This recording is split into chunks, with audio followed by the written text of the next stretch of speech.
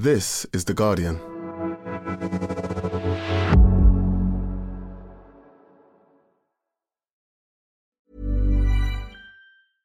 Finding your perfect home was hard, but thanks to Burrow, furnishing it has never been easier.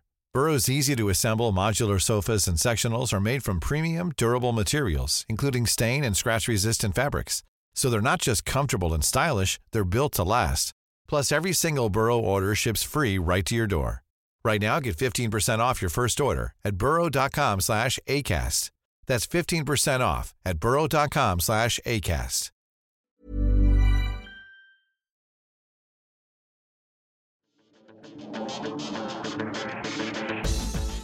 Hello and welcome to the Guardian Football Weekly. The football's been pretty good, but has this World Cup been what we expected it to be off the pitch? Today we look at what worked and what didn't. We look at how the Supreme Committee and FIFA dealt with controversies that happened over the past month. We discuss the coverage both by us, other broadcasters, and those wholly supportive of the tournament.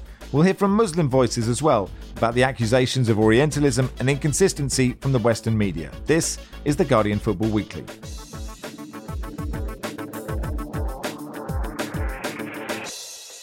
On the panel today, the moral conscience and heartbeat of the pod, Philippe Auclair, welcome. Good morning to you, Max. Pete Patterson, journalist who writes for The Guardian, amongst other people, who's reported on migrant rights in Qatar for the past 10 years or so. Hey, Pete. Good morning, hi.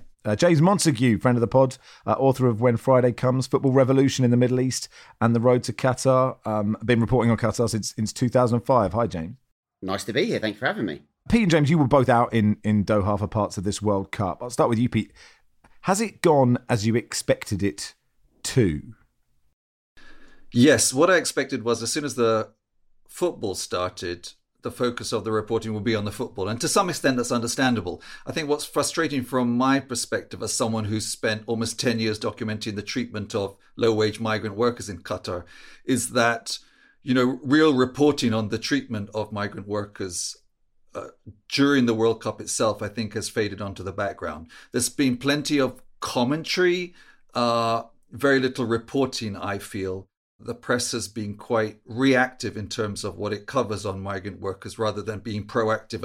And what that essentially means is going out to places that are not the focus of the World Cup and actually talking to people and listening to people. And I think that story has been put on the back burner to some extent. I agree to a certain extent. I mean, there's been some very good reporting that has touched on that. I think there was a fantastic piece Tariq Panjar did about a day worker trying to find work in Doha. I think there was Adam Crafton at The Athletic has written some very good things.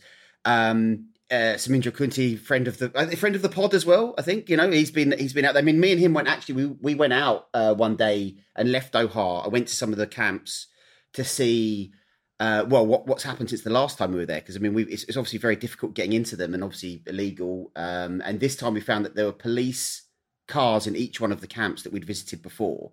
So getting access now is much more difficult and much riskier.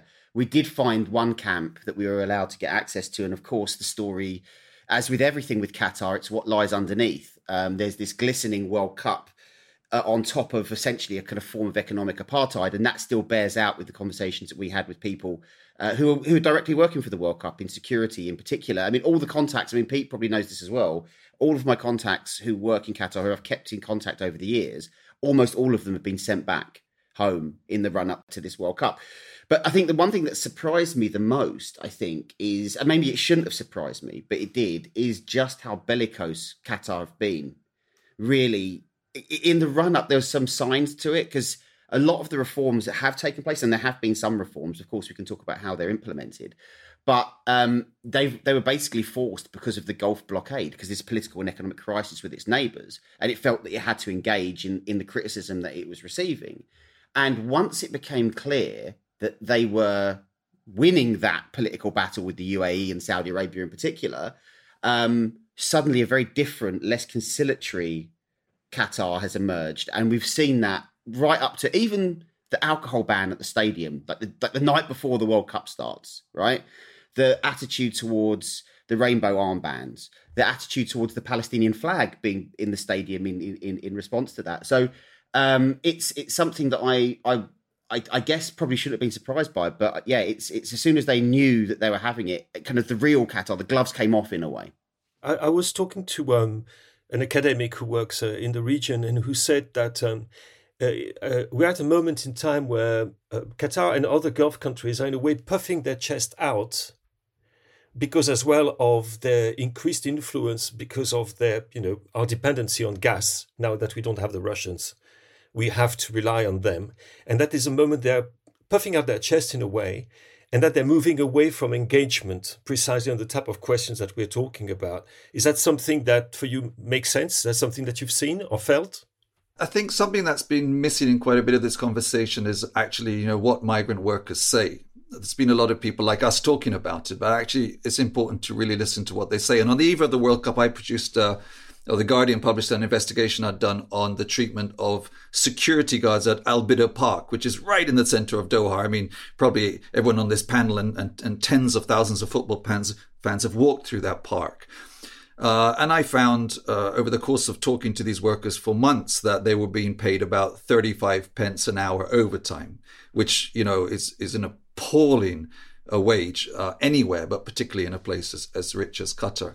And what's really frustrated me is, we're now, 3 weeks after I published that story, nothing has happened to improve the condition of those workers. And I think that bears out to some extent what James and Philippe are saying, is that the pressure on the Qatari authorities to actually make meaningful change is not nearly as strong as it should be. And the great fear is as the World Cup ends, that pressure will be reduced further.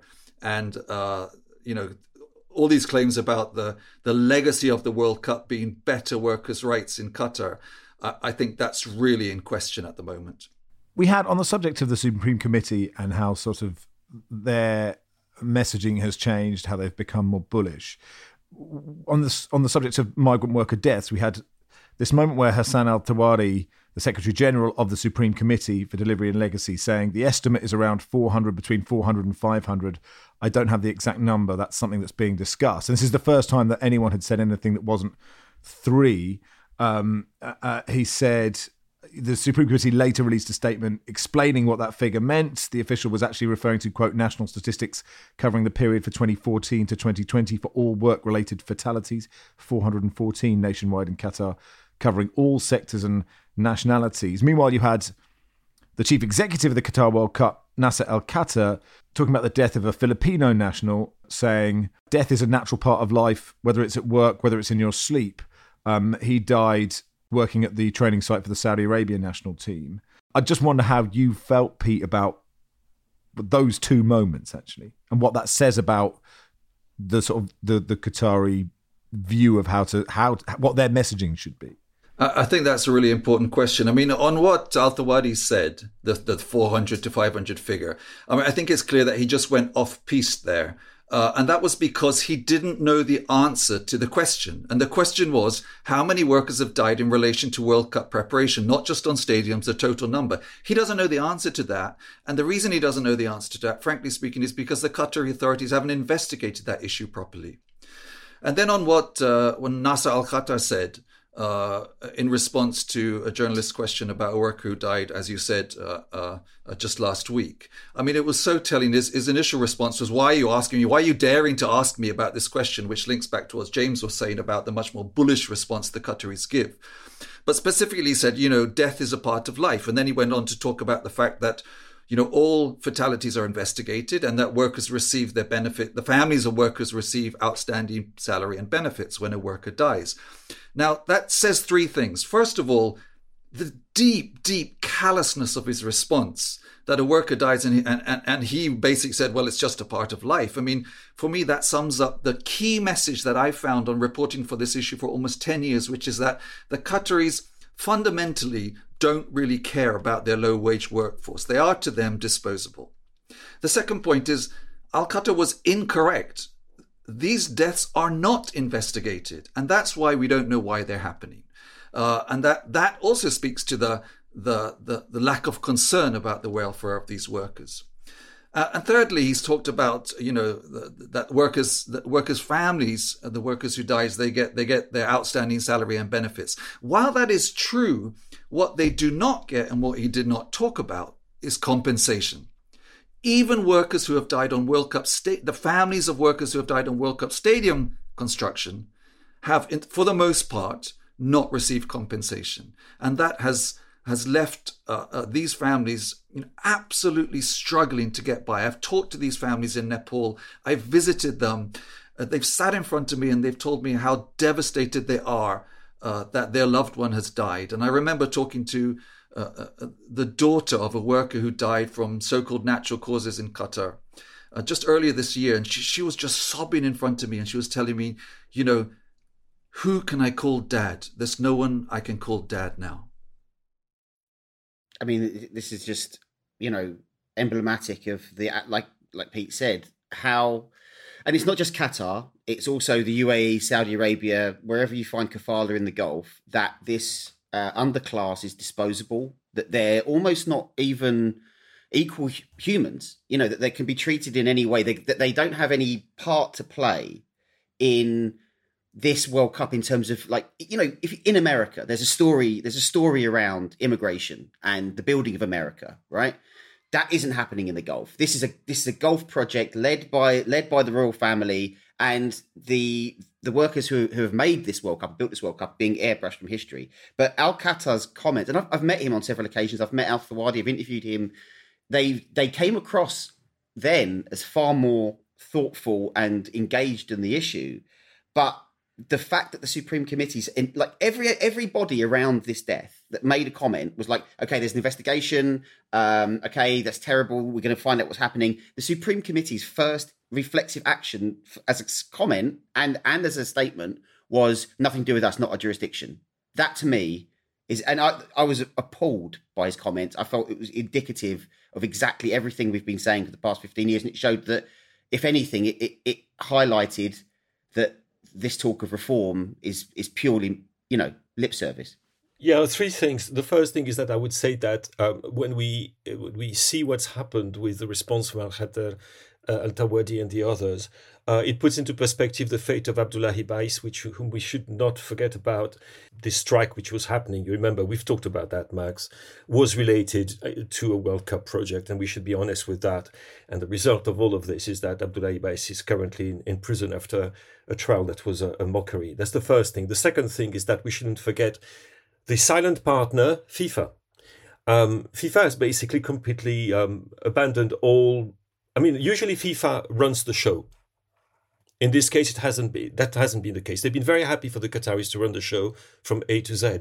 And they've stayed completely silent on all these issues. Everybody who's been with the traveling press corps to Qatar will tell you the same thing. It's been impossible to get any response whatsoever to any question whatsoever from FIFA that wasn't linked to the choice of a referee or something like that. Everything that went beyond that was met with complete silence. There have been no press conferences. There have been no press briefings. Gianni Infantino has been about as loquacious in public as David Beckham since his insane brain fart of a speech on the eve of the tournament. And also, FIFA is staying silent on another, and I'm coming back to what Pete and James were talking about in terms of compensation, this huge issue, which is that of a compensation fund for the workers, which would be the true legacy in terms of how the families of those who have died in Qatar can be helped beyond the tournament. FIFA is refusing to commit itself to anything of the kind when FIFA has the money to do it. As to the Qataris, they don't want to hear about it. So we shouldn't forget the role that, when we're talking about this, people say, oh, is it really linked to football? Yeah, it absolutely is linked to football, and it is linked to the governing body of world football, FIFA.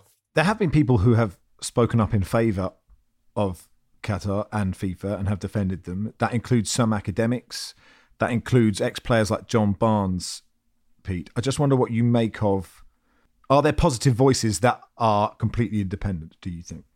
I think two of the biggest supporters of what's happening in Qatar and the so-called reforms they've introduced are not just FIFA, as Philippe said, but the International Trade Union Congress was initially incredibly critical of Qatar, far more critical than anyone else. And then around 2017, when a deal was brokered to bring an end to the threat of a UN investigation into forced labor in Qatar, the ITUC changed its tune 100% and has been incredibly supportive of Qatar. Now, the ITUC have said in a statement they've worked intensively over more than 11 years to ensure reform of Qatar's labour laws. The ITUC has welcomed the legal reforms that have been made in Qatar and has made it clear that continued pressure is required. They also said the ITUC's work on Qatar has since the beginning been entirely based on objective analysis and assessment of the facts, and any suggestion that any other entity from Qatar or anyone else has influenced the ITUC's position is entirely false. And actually, if you're a football fan and you hear some letters, like I just hear some letters, oh, that sounds like an official body, things must be fine. What about, James, those other, the sort of the less official people talking about saying, look, we don't talk about these things in other countries. There's been a disproportionate, amount of coverage for this. We should sort our own house out first. Those kind of comments. Word keeps coming back to me from this World Cup, walking around and not believing what you're seeing. Like, reality has been bent. It's like the unreality of the situation. Like, you can't really believe what's written online. You can't believe the probity of the people who are campaigning for or against certain issues. Because I keep going back to the Gulf blockade, because I think it's so central to this story. Because essentially this kind of misinformation war takes place online and in real life, with astroturfed human rights bodies, with compromised figures in public bodies. And no one knows, and no one can trust what anyone... I mean, even this weekend, there's a massive story about police raids in Belgium surrounding the European Parliament. One of the vice presidents of the European Parliament has been arrested and charged, allegedly because of Qatari influence, although they're not officially naming the Gulf country, but it has been named in the Belgian press. And these are kind of progressive left-wing politicians who have been going out and banging the drum for Qatar and its labour reforms over the past 2 years. In a kind of a lot of, and I know I have some contacts in the European Parliament who found it quite strange that they were doing this. We should say here that the state of Qatar have said, quote, we're not aware of any details of an investigation. Any claims of misconduct by the state of Qatar are gravely misinformed. Also, it's understood 4 people have been charged, one being a former European vice president. Her lawyer did, however, make a statement saying she is innocent. This to me is the absolute kind of question, is that when you're seeing people kind of, and you mentioned the academics. I mean, I won't name any of them, but these are people who, over the years, I've spoken to, I've contacted. Some of them have done some great work in other field, but it's almost as if that they felt affronted by the criticism as the process got closer. I don't even think it's necessarily that they've been nobbled in any way. I think it's just that they felt reflexively after the blockade, where they kind of supported Qatar over the aggression of the UAE and Saudi Arabia, that they felt that this was, because that's still going on, by the way. I mean, there's still a UAE misinformation campaign to try to kind of, even though it's officially ended, this blockade, this is still going on. This battle, this war on social media is still going on. So it's impossible for football fans to, you want to watch the football, you don't really want to think about all this stuff anyway, and then it's impossible to know, right? I've been reporting on Qatar since 2005, right? The first time I went there, when it was all sand, it was all fields, and to see it, the transformation is incredible. But even me, I can't tell what's real and what's not. And that is the kind of Russian-style disinformation end, where you can't trust anything. You can't trust any source of information, and it's too complicated, and you check out. And I think that is what has successfully happened around this World Cup, is that that's what people are doing. I mean, there's always the feeling that when the football starts, and the football's been pretty good, to be honest, that this naturally happens with every World Cup. I think that the criticism has gone deeper into this World Cup than before, and it certainly helped when you've had other issues surrounding it, like Iran, like the issue with the rainbow armband as well. But this feeling that what we're seeing is a mirage, and that we can't really trust anything or anyone, I think that's going to be the legacy of this World Cup, and not even of this World Cup, of this of politics, of society, of how we interact with information on the internet. I think it's been a fascinating case study, but it's also kind of terrifying to watch it play out in real time. A lot of people have said, Pete, there are some real positives to take from this World Cup. It's in the Arab world, and that's a first, and that's a positive thing. One city, they've proved that you can have a World Cup in one city, and that's been actually quite good for fans. I don't know if that is true. I wasn't there, but I wonder if you, from what you saw, are there good things to come out of this, caveated with, all the stuff that we've spoken about before? Yeah, I think there is. I think it's great there's been a World Cup in the Middle East. It has proved it can be done in a small country.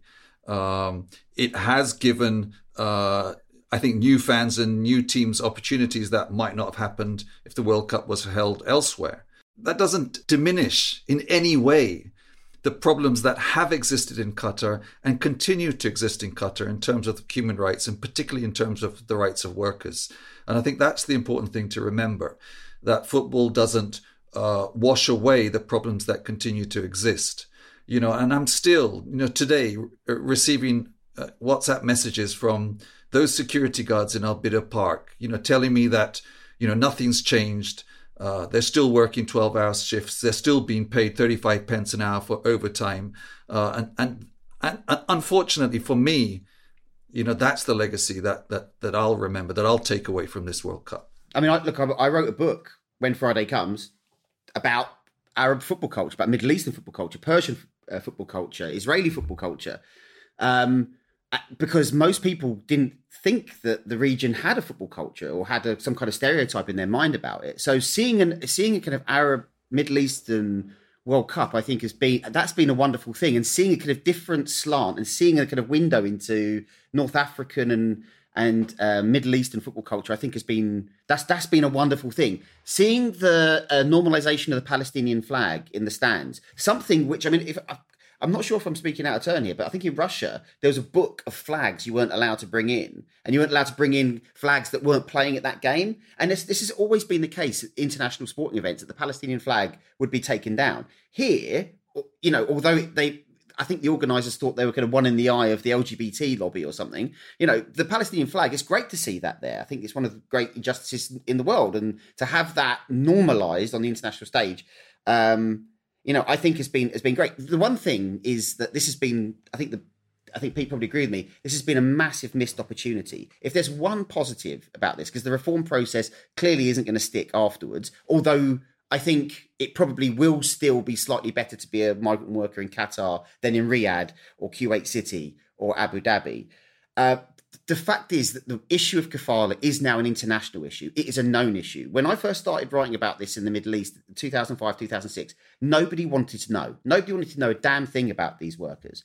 And so the issue of the World Cup did bring prominence to it. And if there is one, and it's a very small cold comfort, it's that we're here talking about it, that Pete's uncovering it, that we're traveling around the world speaking to the people who are victims of this system, which isn't just connected to football. This is how the entire Gulf is made. This is Western companies who take advantage of these workers, these engineering firms. It's governments in Bangladesh and Nepal and India and Pakistan who benefit from this, and the corruption and the exploitation that takes place all the way down the chain. But we're talking about it now, and it's getting out there, and the stories are getting out there. So I think the battle has been lost in terms of trying to get a long-term reform process going here, but I don't think the war's been lost. I think this is the start of it and not the end of it. But finally, for this part, Tony says, do you think the innate drama provided by sport is why regimes continue to invest in sports washing? This tournament has been fantastic. It proves that the Qataris were probably right to invest. Pete? To an extent, yes. I think one of the legacies of this World Cup, and I don't know if colleagues on this panel will agree, is that FIFA is going to be much more careful about awarding to a World Cup to countries that have dubious human rights record. I mean, there's been some talk about Saudi Arabia trying to host the World Cup. I heard they maybe stood down from that. But I can't see now FIFA hurriedly awarding the World Cup to an authoritarian regime with a very questionable human rights record. Not because FIFA really cares about human rights, but because they do care about PR, and they've been stung heavily on PR in this World Cup. And that might be one of the most significant legacies of this World Cup. See, I'm the opposite, because this is a net gain for Qatar, whichever way you see it. Right? Because, I mean, from a Western perspective, we think, well, how can it be positive? But to the rest of the world, in the global South, elsewhere, they've very cleverly played on the fact that the Western hypocrisy, American hypocrisy, this is Qatar outside of that, almost a non-aligned country. Little Qatar, people picking on them. I think that the attitude to the World Cup is very different outside the West. But I think what this has been this has been a show of hard power. Qatar showed. Do you remember the Brazil World Cup when Brazil? But essentially, there were a lot of stories about FIFA law, FIFA land. That they were forcing them to open up the stadiums for beer. Qatar has had none of that. They've brokered none of that because they're too powerful. Weirdly, even though Qatar's a fraction of the size of Brazil, but they're too powerful today, and they've exercised that power in a way that means that they can control FIFA. And I think it's the exact opposite, because we've had two very important moments, I think, where not the awarding of Qatar at the World Cup to 2022, but the two key moments for me are Gianni Infantino meeting with Mohammed bin Salman at the G20 summit. I believe that was after Jamal Khashoggi was murdered. Newcastle United's takeover by PIF, essentially by the Saudi state. You have the richest league in the world, and you have world's governing body completely in awe and willing to accept almost anything from anyone. If you're going to give rewards to a country like Saudi Arabia in football, then there's no limit to who can do it, and there's no limit to what will happen to World Cups. So I think future World Cups are going to continue to be coveted and hosted in authoritarian regimes. I don't think this is going to change anything. If anything, it's going to get worse. Pete, James, thanks so much for coming on. Really appreciate your time. Sorry for being so bleak. No, it is bleak. But what we should do, though, is because the stories about Qatar will disappear now. Like, we'll talk about the Carabao Cup next week. We should get you on again in a year's time or whatever, and just and check back in. Thank you, Pete. Thank you. Finding your perfect home was hard, but thanks to Burrow, furnishing it has never been easier. Burrow's easy-to-assemble modular sofas and sectionals are made from premium, durable materials, including stain and scratch-resistant fabrics. So they're not just comfortable and stylish, they're built to last. Plus, every single Burrow order ships free right to your door. Right now, get 15% off your first order at burrow.com/ACAST. That's 15% off at burrow.com/ACAST.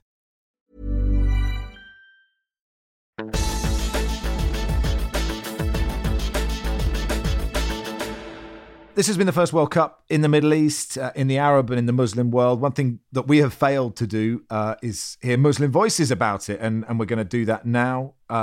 Joining us, Noureddin Chowdhury, author and broadcaster at Bearded Genius on social media. Hey, Naz, how are you? Yeah, good. How are you doing, mate?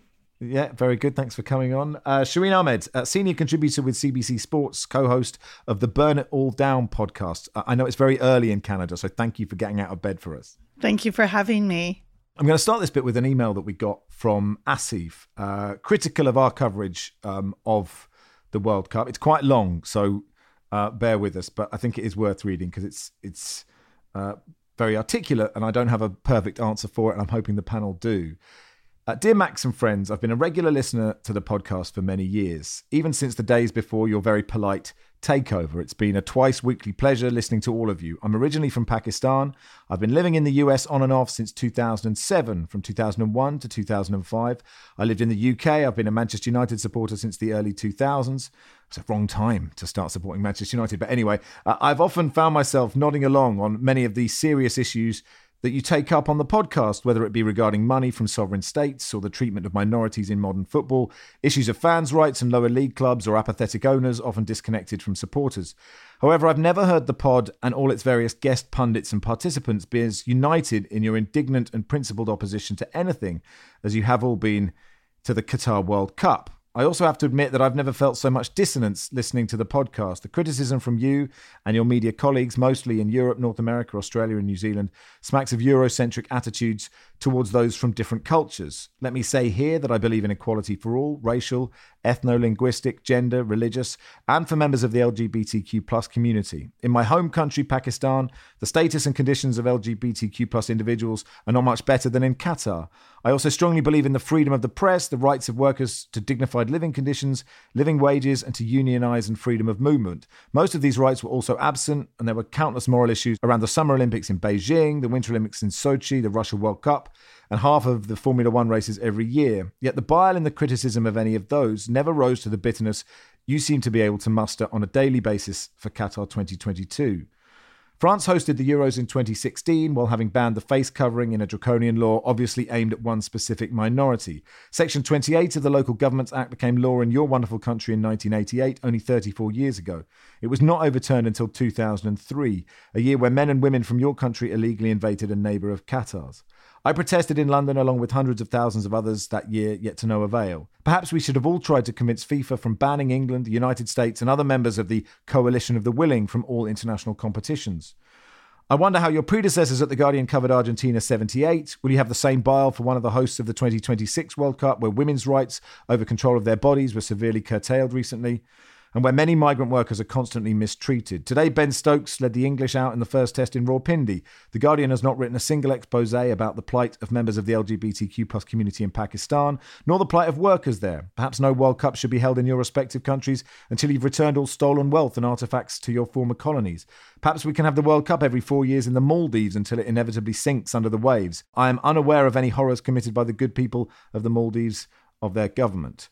At least your pod hasn't constantly whined about the limitations on the availability of alcohol and the fact that this World Cup's being held in the winter, as if hot and or Muslim majority countries should simply never deign to even consider to host a World Cup. Hundreds of millions of Muslims around the world feel represented by Qatar 2022 in a way they never have been before. For the first time in their lives, they feel able to attend World Cup matches without being showered by beer by hundreds of loud, sweary Europeans. To most of these people, you all sound petty and disconnected. I grant you that things are not so simple. The stories of members of the LGBTQ plus community that you had on the pod a few days ago sound heartbreakingly like the stories of many in my home country. It's important that these are shared and their voices heard. But you seem to be incapable of acknowledging that there is a journey that has to be traversed towards equality. You're all old enough to remember when your own countries were horrible places to be an LGBTQ plus person, or a brown or black person in, or a woman in, or a religious minority in. Yes, Western Europe is further ahead than most of the world when it comes to granting of rights to and the protections of minorities and marginalised communities. Qataris have to endeavour to win these rights for themselves. I'm not sure being bombarded by self-righteous and indignant lectures from their former colonisers is in fact helpful in this. This has been difficult to write because I agree with the criticisms. I risk sounding like a lackey for an authoritarian regime or of Gianni fucking Infantino and the corrupt process by which the tournament was awarded in the first place. But it is the seemingly selective nature of the indignation over Qatar that sits uncomfortably. Anyway, my apologies for ranting. I sincerely hope that all those who are different from what is considered the norm and suffer bigotry as a result of it in the places they reside will see better days soon and will find the strength to survive till then. Asi. Shireen, how fair are those criticisms? I think Asif pointing out these things is incredibly relevant and important. I think that the first thing, I'm not going to talk about hypocrisy because we can't have any host of any mega tournament as a standalone. There'll always be a place where there, for example, the United States, Canada, and Mexico are hosting 2026. And as he mentioned, Roe v. Wade was overturned. There was you can get an abortion in Qatar, but you can't, as a woman, get one in the United States in places. And that's something that people don't want to acknowledge. The uncomfortable truth is there will be pros and cons of this tournament. I mean, I, for one, went with a lot of trepidation. I am somebody who's, fully pro-queer and have a lot of colleagues who are gay and who did not participate in the way they should have. I don't believe in selective inclusion if it's not open. But at the same time, do I feel that the criticisms of Doha were marinated in Islamophobia and anti-Arab and anti-Muslim sentiment? Absolutely. I mean, we saw this entire thing happen with Russia, but I don't feel the Western and media, football media from the global north engaged in the same way with the same criticisms of Russia. They absolutely didn't. I didn't see them, and I'm very well, sort of equipped to understand and to read it. I think there's also a fear of the unknown here. And there's something I'm going to be very candid about this, and I saw it with my own eyes. The football world needs to accept and understand that there's one place in the world that is ready to host these kind of tournaments, and that will be the Gulf, because of their money. And the football world can't pretend to be indignant about things when they selectively accept that money coming and filtering in. Either you are or you aren't. I mean, I'm not trying to be black and white about it, but there needs to be that very frank discussion here, that this is a place where we will see the growth of football in a major way because the money is there. And football is a business. We like to be purists. We like to think of it as a grassroots places. But truly, this particular tournament is about money. and that flourishes there. As far as the other criticism, I thought he was quite fair in what he said. I think there's certain ways that we've seen expression politically and geopolitically. I've never seen more. I would beg to tell you, I saw more Palestinian flags regularly than I saw Canadian flags. Far, far more, for multiple reasons. But that also speaks to location, freedom of expression in a way, and feeling of that location in that region that is oft forgotten in the football discussion. I mean, you want to talk about women. Let's be very clear about this. I'm somebody who has written very much about lack of women in Iran to access stadiums, talked about abuse in those places, and including Afghanistan, talking about, just the lack of mobility of players to move around. That's not the case in Qatar. In fact, in Qatar, and I went to and spoke with several young university students, 70% of post-secondary education, those students are women. And these are statistics people don't know. Women don't need permission from brothers or fathers or husbands in order to move about. That's not the situation. We're absolutely dealing with classism and shadism hugely. I'm not denying that. But at the same time, we want to pick and choose what we complain about without actually having to. And as somebody who's an expert in Muslim women in sport, Muslim women are very often written about without actually being consulted. And there's one thing I will point out. France hosted the 2019 Women's World Cup. I was there, but I was there to critique that particular host country. They're the only federation in the world, the Fédération Française du Football, that do not permit Muslim women to wear hijab while coaching, playing, or officiating. So let's not pretend that every other country out here is pro-women. Nobody spoke about that. Do you know how difficult it was to write about it? I've been writing this beat for 10 years. Nobody wanted to publish because nobody was interested in it. So I do really appreciate Western media, being in an uproar about something when it suits their agenda. That's my rant. No, it was spectacular. Noz, beat that. I don't think I can. That was excellent, and I also think that the email was excellent. I mean, everything that has been said is true. I think what we need to sort of look at is sort of like, because a lot of what was said in that email was, what about this or what about that, and I think that's very different from what we know as whataboutism. Whataboutism is a way of shutting people up, of basically, if somebody's saying this is happening, that's happening, it's a tactic to sort of like say, but what about that? That's happening over there. What about that? That's happening over there. So shut up. I don't think that email's doing that. I think that email's genuine, and it's a feeling that a lot of people are feeling around the world. And this idea of sort of the World Cup changing views. I'll be honest. One view of mine that has changed, and again, like, this is me speaking as a Muslim, but living in Europe, is I did have a very Eurocentric view of like, oh, why isn't it in summer? Like, why are we having this at Christmas? Why are we having it at winter? It's less enjoyable to me. And the sort of joy I've seen and the sort of excitement I've seen amongst Moroccans and Africa as a whole and the Middle East as a whole and Arabs as a whole, it's made me realise that that's really selfish of me to think that way, and maybe the benefits of allowing countries that it's impractical for them to have the World Cup in summer. Maybe it's opened my eyes of like, well, maybe we should sort of like think about winter World Cups and how we can incorporate that into the football calendar. There's a lot of people sort of getting quite angry about like people in the media and journalists sort of going over to Qatar saying they're going to shine a light on things and then go in there and saying it's not that bad. I think that's lots of things tangled up, because in one sense you should never change your mind about things like suppression of minorities, of homophobia, of the human rights issues and the cost of lives building the stadiums. That should never end. That should never change. No matter how well you're treated, no matter how well sort of it's run, that should never ever change. This attitude where people have been saying actually it's not that bad, the atmosphere is quite nice, like that is almost that is almost offensive in a different way, because what were you expecting? Like the issue about organisation and the issue about people not being monsters. Like, well, of course they wouldn't be. Of course, like you'll go there and you'll realise that actually it's well run. People are very hospitable. That's a separate issue to everything that is problematic about this World Cup.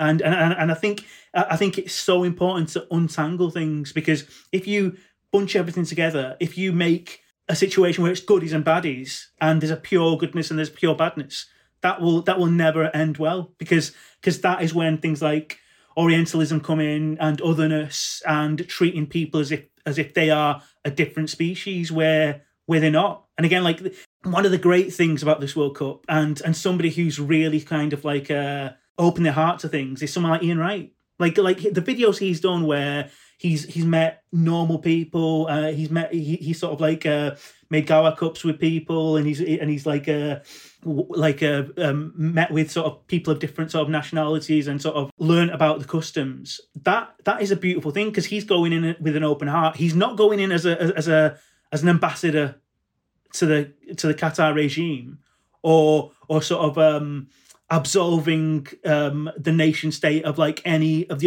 atrocities that it undertakes, but he's seeing people as people, and he's taking that on board. And just a quick point, like that my mate mentioned to me, and I'd not realised it until he said it. Is like you had the Russian World Cup, and you've had obviously lots of World Cups previously where there's been serious issues, political issues, and sort of human rights issues, and dictatorships and all that. But and again, this seems like a small thing, but it's worth noting. The intros, like the BBC intros, the ITV intros, have always been a massive thing about watching these World Cups. You go back to Nessun Dorma and everything. Even in the Russian World Cup, which was the last one, it was all about Russia. Like you saw the intro, the music, the iconography, it was all about Russian culture. And in this World Cup, the BBC have just decided to have this generic intro, which tells you nothing about where it's being staged, nothing about the local culture. And for a lot of like just normal sort of Muslims or people from the Middle East or Arabs, it's kind of like, well, it's happening here. Like at least acknowledge it. Like it means something beyond Qatar. It means a lot to a lot of people sort of that are in the region and just kind of feel seen in a small way.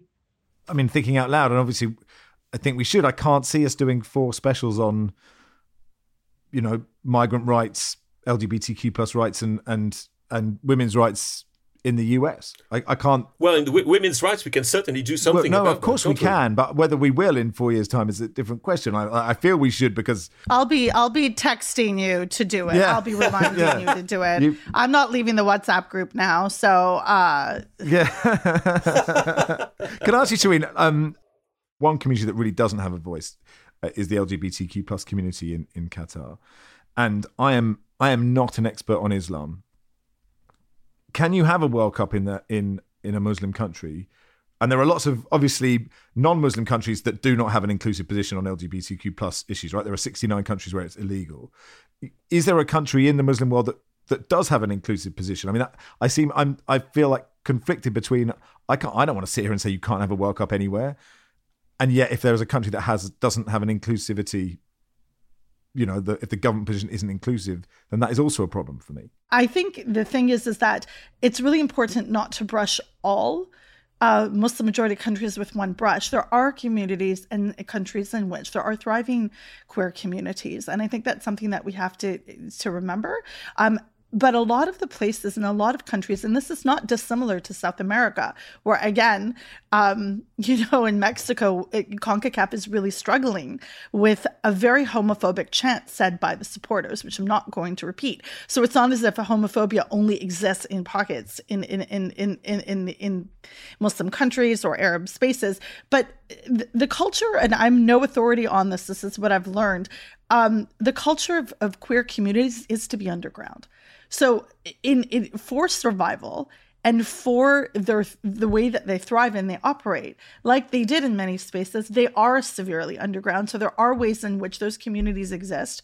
I was made privy to a particular neighborhood in Doha that I'm aware of where there are expat queer community folks who live together. They cohabitate as partners and as families. This is not reported on because the understanding from that community is it will not be reported on because it disrupts their peace. So here is where I see the Western gaze coming on, because it doesn't necessarily, and I'm not saying it's supported or allowed. That's not what I'm saying. I'm saying sometimes I get frustrated with the Western world not seeing things the way they want to see it. And that's something that I've also come into contact with women in Qatar, because it doesn't exist and the freedom doesn't exist in the way that we think it should.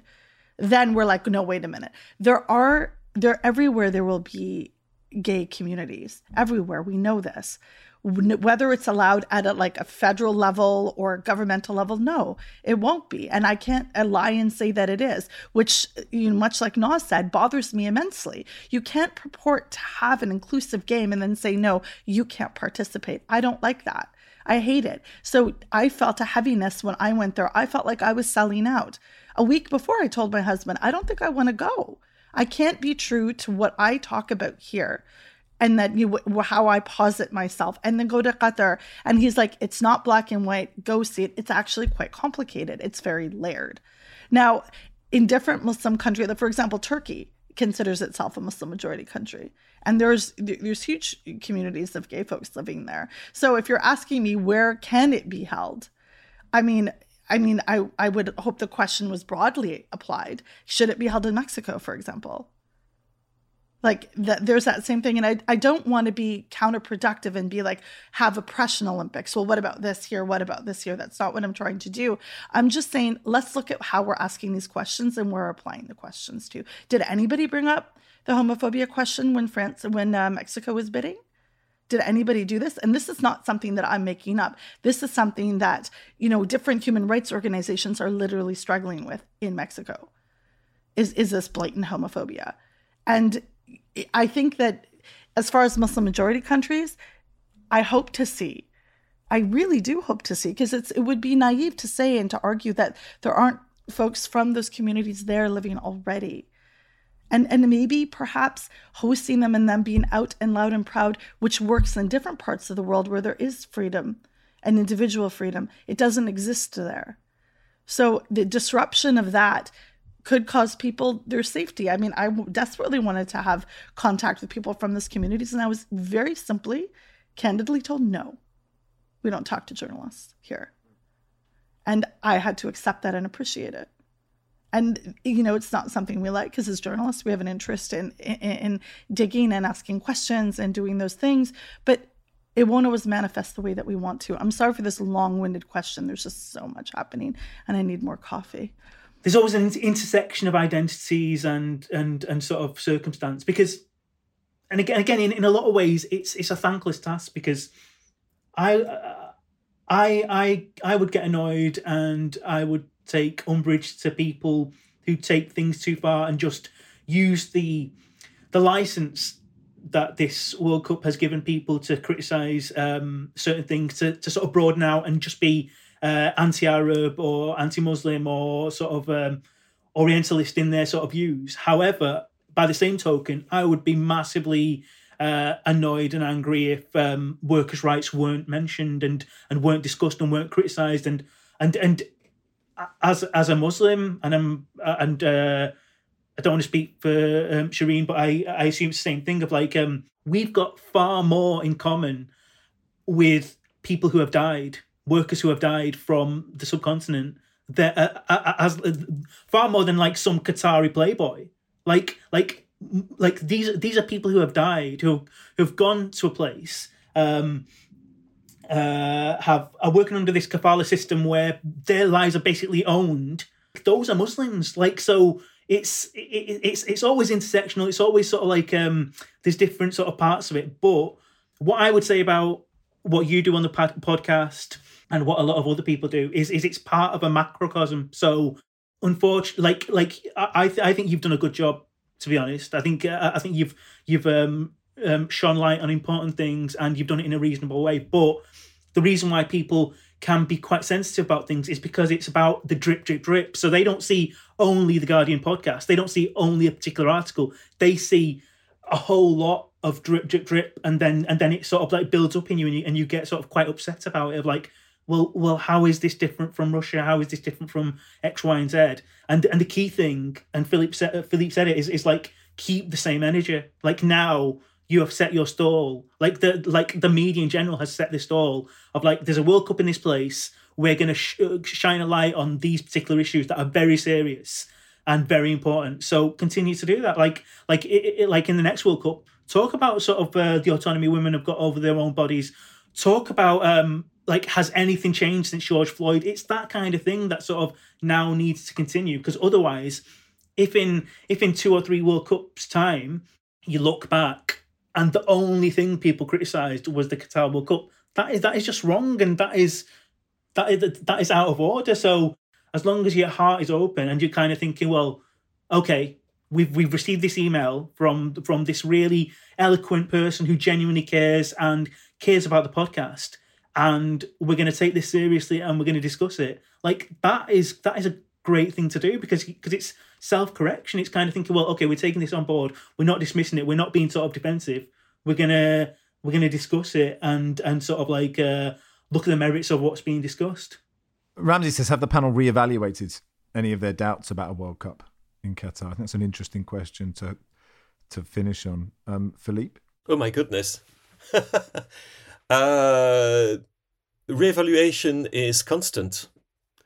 Yes, because we have talked to people we hadn't talked to before, because things have been said that hadn't been said before, because including now this conversation, it's all part of a process. So yes, there's been a constant reevaluation. That doesn't necessarily mean that an awful lot, I'm talking for myself here, from my standing point, has changed. Some things have moved a little bit. Some things I understand better. What I understand, I think, is that more than anything, is that I need to understand far more and that I know very, very little. Even though I've been working on this World Cup and on Qatar for over 10 years now. And it's only now that I've come to understand that there were loads of things that I was not understanding properly because of listening to people. So yeah, reevaluation, Max, absolutely. Whether my opinion as to whether that World Cup should have happened there or not, it hasn't changed. I don't think you were expecting me to give you a different answer to that. No. Has it changed for you, Shireen? I think in some ways, I mean, I'm a bit embarrassed to admit that I think I went in with sort of echoes of Western feminism in my head and reminded myself, although I'm a hijab wearing Muslim woman and I really believe in identity and self-representation, but I was thinking too much along those lines of what my feminism meant or what my idea of independence meant. And it's different around the world. And that was very humbling to sit down across with women who are deeply engaged in football, but it looks very different to the way that I would engage with football here, was something. And again, to echo Philippe, it's complicated. It's not one thing. There's some things that I'm more firm about disliking about this tournament, and more things that I am angry about, and more things, but it's giving me direction and motivation. And one of the things, which is a stark discussion, and as I end this, I think there needs to be a far more racially and religious diversity in media and football, and we don't see that. And that's something that I've always known, Naz has always known. I mean, when's the last time you can imagine a football podcast of this magnitude with 2 Muslims, 1 being a woman? I can't. Truly. No. And actually, that is to our detriment. We have done podcasts like this. We did one after George Floyd, actually, about diversity. We're constantly improving on that, I think. But we sort of one lost part of that has probably been Muslim voices, actually. I mean, and that is, that's something we should be better at. Cool. And not sort of this, like, I consider myself a firefighter, that every time something happens within a community or with racialized women, I get a phone call. Yeah. It should be embedded in the process. Yeah. Right. So we're talking about whether, Heung-min Son is happy or VAR or, right. if Alphonso Davies can carry Canada to win the next World Cup. Absolutely. And the answer to the last one is no, but because they all need to, but I have so many thoughts on that. But like the idea is exactly that. The discussions need to be more than just this. It just so happens that this is something in my purview and in my wheelhouse, but because I think that was the trajectory. But as far as this goes, it's been an incredibly instructive and impactful experience marred with tragedy. As Noah said, the loss of so many lives that are deeply underreported, but the ways in which community was built around that. Working with Human Rights Watch and doing work with Amnesty International and following what they've covered with the death of laborers and indentured servitude and how it affects a game. I think this is all really important. And at the same time, I mean, Noah said it, and I absolutely agree. When I was in Qatar, the lingua franca in that place, in the language of those serving the public and front-facing, are South Asian languages. I used far more, and my Arabic is very minimal, but I used far more Hindi and Urdu than I did anything else, because those are the people in the neighborhood that I was staying on the ground. I had more krak chai that I did there than in my own home. So, I think it's complicated, right? It is very and I didn't expect that. I didn't expect to have those conversations with people. I didn't expect to be touched that way because of the media that I'm inundated with, and it was very humbling. I've learned so many things from this World Cup, and looking internally, like as an individual, I didn't say enough about Russia during the World Cup there. I didn't say enough about the homophobia there. So I'm culpable in that fact, and I'm saying far more about what Qatar have done and sort of all the sort of horrendous things that state is involved in this World Cup, and I didn't say it in the last one, so I'm culpable. But for me, taking the positive away, little things I didn't realise how in terms of Morocco doing really, really well in this World Cup, I didn't realise how that would break through the rest of Africa and the rest of the Arab world. I'm used to hating somebody who lives down the road from me. I'm used to hating people from Liverpool and sort of that sort of pettiness, and it's so surprising to me that on even the border to Algeria, people are celebrating these sort of a natural sort of political sort of rivalries. It's football sort of it's beyond that. People are just happy, and in some way they feel represented. And for me, just on a final point, one enduring memory that I will always take away from this imperfect World Cup is the Moroccan mums. Sofiane Boufal and his mum is just so beautiful, isn't it? It's been so beautiful. It's been so pure, and again, looking at it from a Muslim lens. It's so beautiful to see that, and women wearing headscarves and just being happy and sort of living life and loving it, and it not being a negative thing, and everyone sort of universally, people sort of saying that's a beautiful thing, and that is a situation where Muslim women wearing hijab are not seen as oppressed, not seen as the victim, not seen as bad. It's just a pure moment that is unplanned. It's nothing to do with sports washing, and it's just this pure moment. And that's the kind of thing we can take bad things from good situations, and we can take good things from bad situations. And that is one thing that I will always remember from a World Cup that's had loads of sort of serious issues about it. Thanks everybody. I really appreciate you coming on. It's not a chat that we won't have again. We'll have you both on again just to talk about, the Carabao Cup. I'm not doing the Carabao Cup. I can't face it. I've got to have a week off. But look, thank you so much for coming on. Appreciate it, time. Thank you, Shireen. Thank you for having me. Thank you, Noz. All right, thanks a lot. Bye. Cheers, Philippe. Hey, Noz, if you think that in Algeria they're happy about it, you're completely, utterly wrong. They're the one exception. Algerians, no. Tunisians, Egyptians, Cameroonians, Mauritanians, everybody's dancing. Algerians, they're going, not them.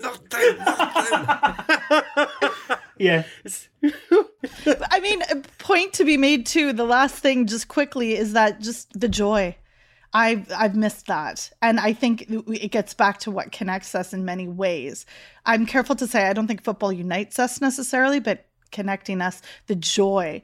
I also texted my son and say, Buffon bought his mother a Louis Vuitton bag. Where is mine? So a lot of Muslim mothers are now injecting their, what have you done at this point, and why have I not been brought on the World Cup stage? So I will admit that. As a mum, I did say that. And that'll do for today. Football Weekly was produced by Joel Grove. Our executive producer is Danielle Stevens. We'll be back after the final on Sunday.